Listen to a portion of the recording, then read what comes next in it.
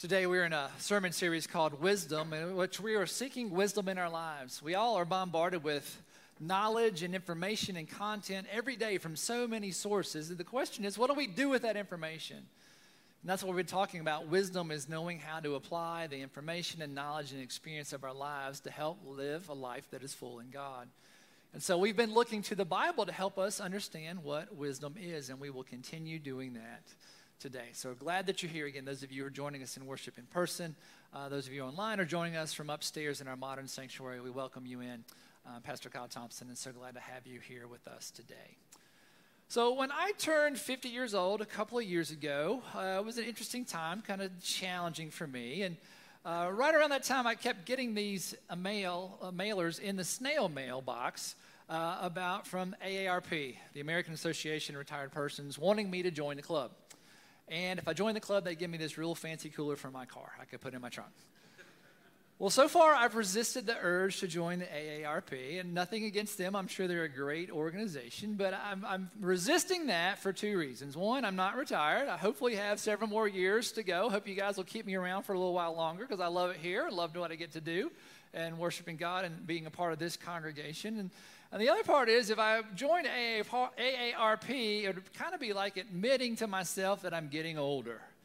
And I might not want to be getting older, right? And so, but then the question is, right, why am I so resistant, right? Because getting older should be a good thing, shouldn't it? Right? We're grateful that we still have life. We can still get out of bed. That should be something that we celebrate. In other cultures around the world, getting older is like the best thing. It's the most respected thing. You're the most revered person, right? And so it's something that you look forward to in some cultures in the world. But I have been raised in America, and our culture favors the young. And you can see that. How many millions of dollars are made each year trying to get people to look or feel younger?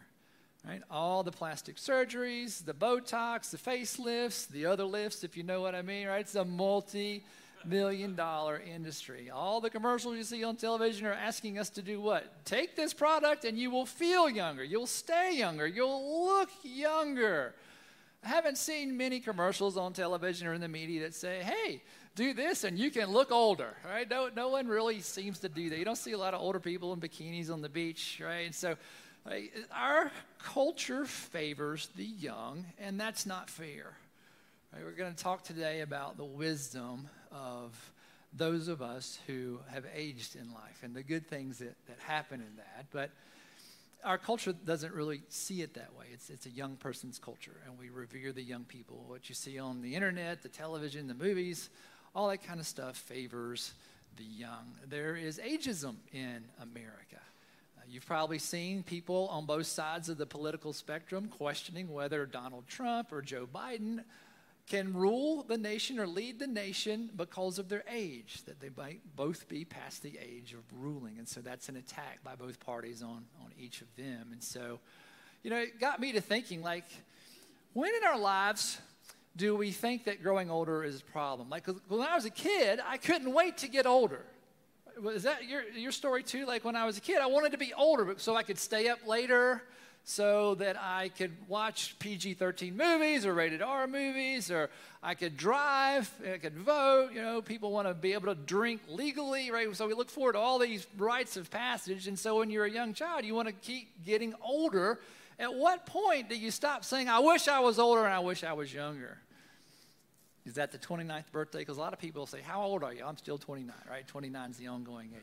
I found an article online from the BBC in England that said they say that around the age of 26 is when people stop looking forward to getting older and they start trying to hang on to their youth. Probably because they can do all those things that I mentioned, right? You can do all the fun stuff somewhere in your mid-20s, and so then you start dreading growing older. I read another article that said most people start to feel old somewhere around 40. Because that's when the body starts not being able to do everything it used to. You got the aches and the pains, but that's, of course, a relative term. Some of us feel old at 30. Some of us don't feel old until we're 70 or 80 or 90, right? But our culture favors the young. Why is that? What's wrong with growing older? What's wrong with living longer lives? Don't we all want to live as long as we possibly can? And so I think there's several reasons. I think one is physically, right? It's hard for us to grow older and our bodies begin to break down. And we don't want to experience that where our bodies are starting to break down. We don't want to experience physical pain. We don't want to lose our mobility. We don't want to look older, right? We think that we're not going to look as good when we get older. So I think some of it's physical. Some of it's mental. We don't want to lose our mental health either, or our ability to be independent, our ability to be mobile. And so we fear that we're going to lose that independence moving forward. Some of us, it's a financial concern. Will we run out of money at some point? Have we saved up enough money in retirement? Will we have to go back to work? Some of us, we just think we're not respected, right? There's a negative stigma upon people who are older. Like, hey, you kids, get off my lawn, right? That's the kind of person they put on the movies and stuff like that, rather than the revered statesmen and women that have lived great lives. And I think some of the worry of growing older is that we'll be lonely. The older we get, some of the people that we love die. We're celebrating Maryse's life today. We're missing Maryse. There are other people in our lives and our families that the longer we live, they begin to die, and we feel lonely. And I think the biggest thing that makes us not want to grow older is every day that we grow older is the day that we're closer to dying. And that's a hard thing to accept. The death of other people and also our own mortality. That the older we get, the closer we get to dying, and that makes us feel very uncomfortable, which is interesting, right? For those of us who follow Jesus, those of us who believe in life to the full, those of us who believe in life eternal, that life doesn't end at death, that it takes a new step. But there's still something inside of all of us that just fears dying, and we associate that with growing older. So what do we do with this? Because in America, if we face the truth, we're as old as we've ever been in America, like the average age, right? Look at some of these stats that I found. The median age, that's the middle, right? So if you start at 0 and you go up to the oldest person, the median age in America right now is 38.9, so age 39. So if you're 39, you're middle age, right? You're middle age. I'm way past middle age, y'all, so... one more slide. Can share some information about us. Can you go to the next one? The percentage of the U.S. population older than 65, right, retirement age. In 2023, 56 million people, about 17% of our community in the United States is retired, or of the age to retire. In 2030, that will be 20%. In 2034, seniors will outnumber children 18 and under for the first time in U.S. history. So we're an aging population. And so we really need to look at what it means to grow older, and can there be good things in that? Absolutely.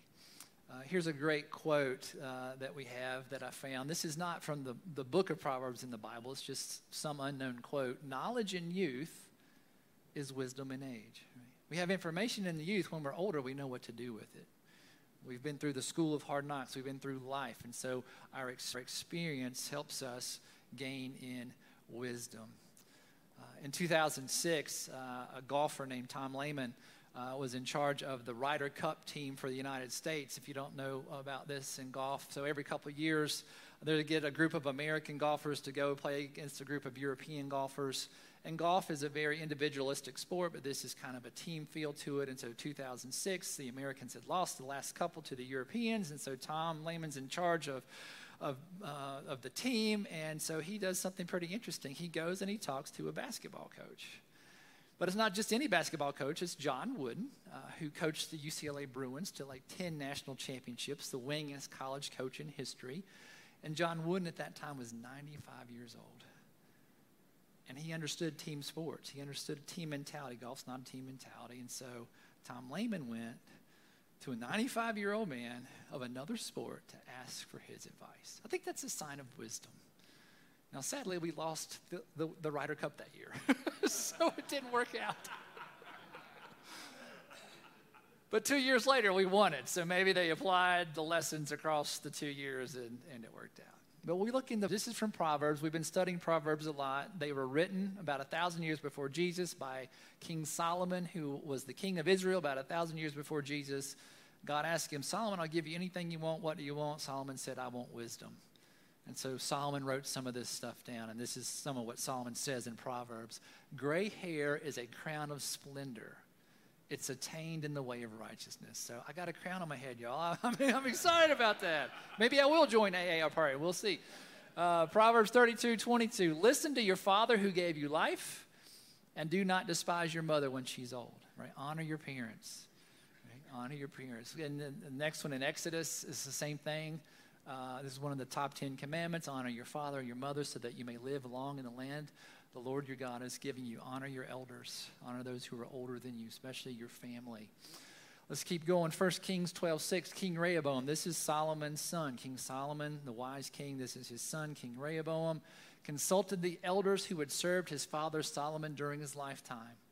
How would you advise me to answer these people, he asked. He asked his father's advisors how to deal with the people of Israel. Unfortunately, he didn't listen to them, and things went really bad for Rehoboam. Right? He asked, he heard, but he didn't implement what the older people said, and it caused a lot of trouble for him and the people of Israel. Job 12:12, is not wisdom found among the aged? Does not long life bring understanding? Let's keep going with Isaiah 46:4. This is to those of you who consider yourselves old or old age. Even to your old age and gray hairs, I am he who will sustain you. This is God talking to you. I have made you and I will carry you. I will sustain you and I will rescue you. So in Scripture, there's a lot of respect for those who are older, those who have gained wisdom through experience, and that God asks us to respect and admire those who are older than us, that they have lots of wisdom. Now, I do have to say a disclaimer. Just because you're older doesn't mean that you're wiser. I've met some people that make decisions in their old age that are not smart, right? Not wise with your time, not wise with your money, not wise with relationships. So just because you grow older doesn't mean that you get wisdom. But a lot of people who do grow older have learned from those experiences and have gained wisdom and are worth listening to. And in the Bible, you're never too old to serve God. God is all the time shaking things up, and there's never a time that you need to stop serving God. Abraham and Sarah, who were the founders, the ancestors of the nation of Israel, do you know when they started their family? When Abraham was 100 and Sarah was 90, they had their son Isaac, right? Check that out in your mind, right? 190 started the family of the nation of Israel. Right? Moses, when he and his brother Aaron went before Pharaoh, the king of Egypt, to say, God wants you to let the people of Israel go. You had them in captivity. You know how old Moses was? Was he 20? Was he 30? No, he was 80 years old. God said, Moses, I need your life experience to go and do this great thing of liberating the people from Israel. Aaron, I need your wisdom. 80 and 82. We looked at Joshua last week. Joshua helped lead the people out of the desert of Egypt into the land of the promised land. And we read his words last week. You remember how old he was when we read his scripture last week? 110 years old. Still leading at 110 years old the people of the land of Israel. In the New Testament, we meet a prophet named Anna. Right, this is powerful. We don't have a lot of female prophets named in the Bible. This is a spokesperson for God. Anna is a prophet. She gets to meet the baby Jesus when he is brought into the temple to be dedicated. Do you know how old Anna was at that time when she was still prophesying for God in the temple, meeting the baby Jesus? 104 years old. 104 years old. You're never too old to serve God.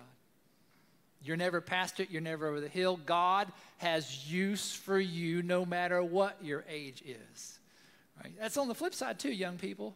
Right? God called some young people to do things. Mary, the mother of God, was 13 when God called her to do that. Right? We see Timothy in the Bible. Right? You're never too young, never too old to serve God. We see some beautiful mentoring relationships in the Bible. Right? A boy named Samuel was mentored by an older man named Eli. Right? We see that the prophet Elijah mentored a younger prophet named Elisha, and that was a powerful relationship. We see Paul in the New Testament teaching Timothy, a young man, how to be a pastor, how to be a follower of God. We see in the New Testament Mary, the mother of Jesus, is mentored by her cousin Elizabeth, who is also pregnant at the same time, and she goes to Elizabeth to learn from her. So we see this beautiful mentoring relationship in our lives. And it's also true in our lives. I invite you to think right now of someone or some people in your life who you have learned a lot from, who are older than you, who passed on wisdom to you. And maybe it's your parents and you wouldn't admit it at the time, but now you're just like them and you're doing things like that. Maybe it was a professor. Maybe it was someone at your job who kind of brought you up under their wing. Maybe it's a neighbor, somebody in your life who you learned a great deal from, who had more experience than you. I could sit here all day and name people that just have influenced me in my life who were older than me at the time. My grandparents, I love them, honor, respect them, still miss them to this day.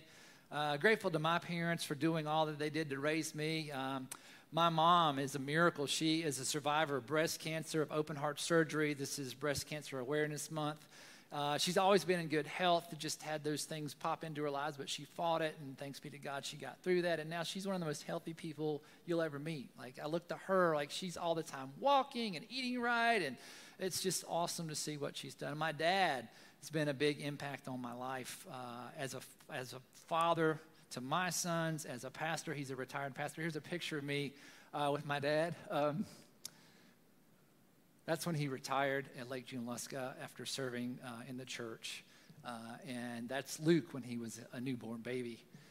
And the sun is kind of blinding me, but really I was probably asleep because I didn't have any sleep. So my dad retired, and he taught me how to be a good dad. At least I strive to be a good dad like him.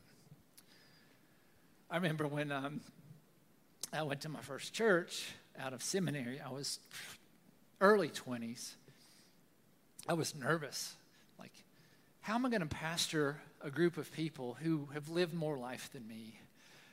I was single, who've been married, who have kids, who have had diseases, who have died, had people who have died. Like, how can I, as a young pastor, come and be their pastor and help them? And my dad said, Kyle, you just need to love them and don't pretend to know anything that you don't. And I learned from them as they learned from me about Scripture, and I learned a lot more about Scripture than I was probably teaching, and so it was just good advice from my dad. Here's a picture of one of my mentors in divinity school, Pastor Willard Williams. Sorry, I'm choking up a little bit today. He was a pastor in retirement of a Methodist church up in Cambridge, Massachusetts, and I did my first internship with him. And so he let me preach, he let me teach Bible study, he let me help me lead a congregation, and that's when I really started figuring out what it meant to be a pastor. And he and his wife would have me over, and they cooked me Southern food and collard greens and fried okra, and they were really like grandparents to me, and so I'm grateful for their influence in my life. Who are those people in your life? And many of you are those people to me. You're in your later 50s or 60s, 70s, 80s, 90s, even up to 100, and you have mentored this wet behind the ears pastor about what it means to be a pastor in this place. And we have some of the most vibrant people who are 80 and 90 and over 100 years old, and I just want to be you when I grow up, and I just appreciate your patience and your wisdom in helping lead our congregation to do great things for God. I stand in gratitude to you. Who are those people in your life? So what's the point today? What's the big idea? What's the takeaway? This is what I think it is. When you need wise direction, look to someone well down the right road. When you need wisdom, look to someone who is well down the right road. Remember, there's some people who are old that don't have wisdom, right? We want to look to people that we trust and respect, who have gone places that we need to go. Who are those people in your lives? So I invite you to consider 3 action steps today. One is seek out older people. Who are the people in our church? Who are the people in your family? Who are the people in your neighborhood? Who are the people that you work with, go to school with? Seek out their wisdom and learn from them. Secondly, be open to sharing your wisdom with younger people. If you're older, if you have wisdom and experience, look to share that when someone's interested in hearing that from you. And, right, if you're 30, you could share that with someone who's in their 20s. If you're 20, you could share that with somebody who's a teenager. If you're 15, you could share that with your 10-year-old or 11-year-old brother or sister, right? So it doesn't mean you have to be retired to share wisdom with someone who's not yet experienced that. Right? And then finally, rethink aging. Right? In America, aging's not good. We frown upon it. We don't look at it as positive. I think maybe it's time to look more like the Bible looks at aging, right? To value it, to look at it and to revere it like other cultures in our world do. So what do you think about aging, and how might you be able to look at that differently? In closing today, I want to show you a video that might lighten the mood a little bit today with all that's going on. And just check this out and see what you think. I am 83 years old. I was in the McDonald's drive-thru this morning. The young lady behind me leaned on her horn and started mouthing some ugly things because I was taking too long to place my order. So when I got to the first window, I paid for her order along with my own. The cashier must have told her what I had done, because as we moved up, she leaned out her window and waved to me as she began mouthing, "Thank you," probably feeling embarrassed that I had repaid her rudeness with kindness. When I got to the second window, I showed the server both receipts, and I took her food too.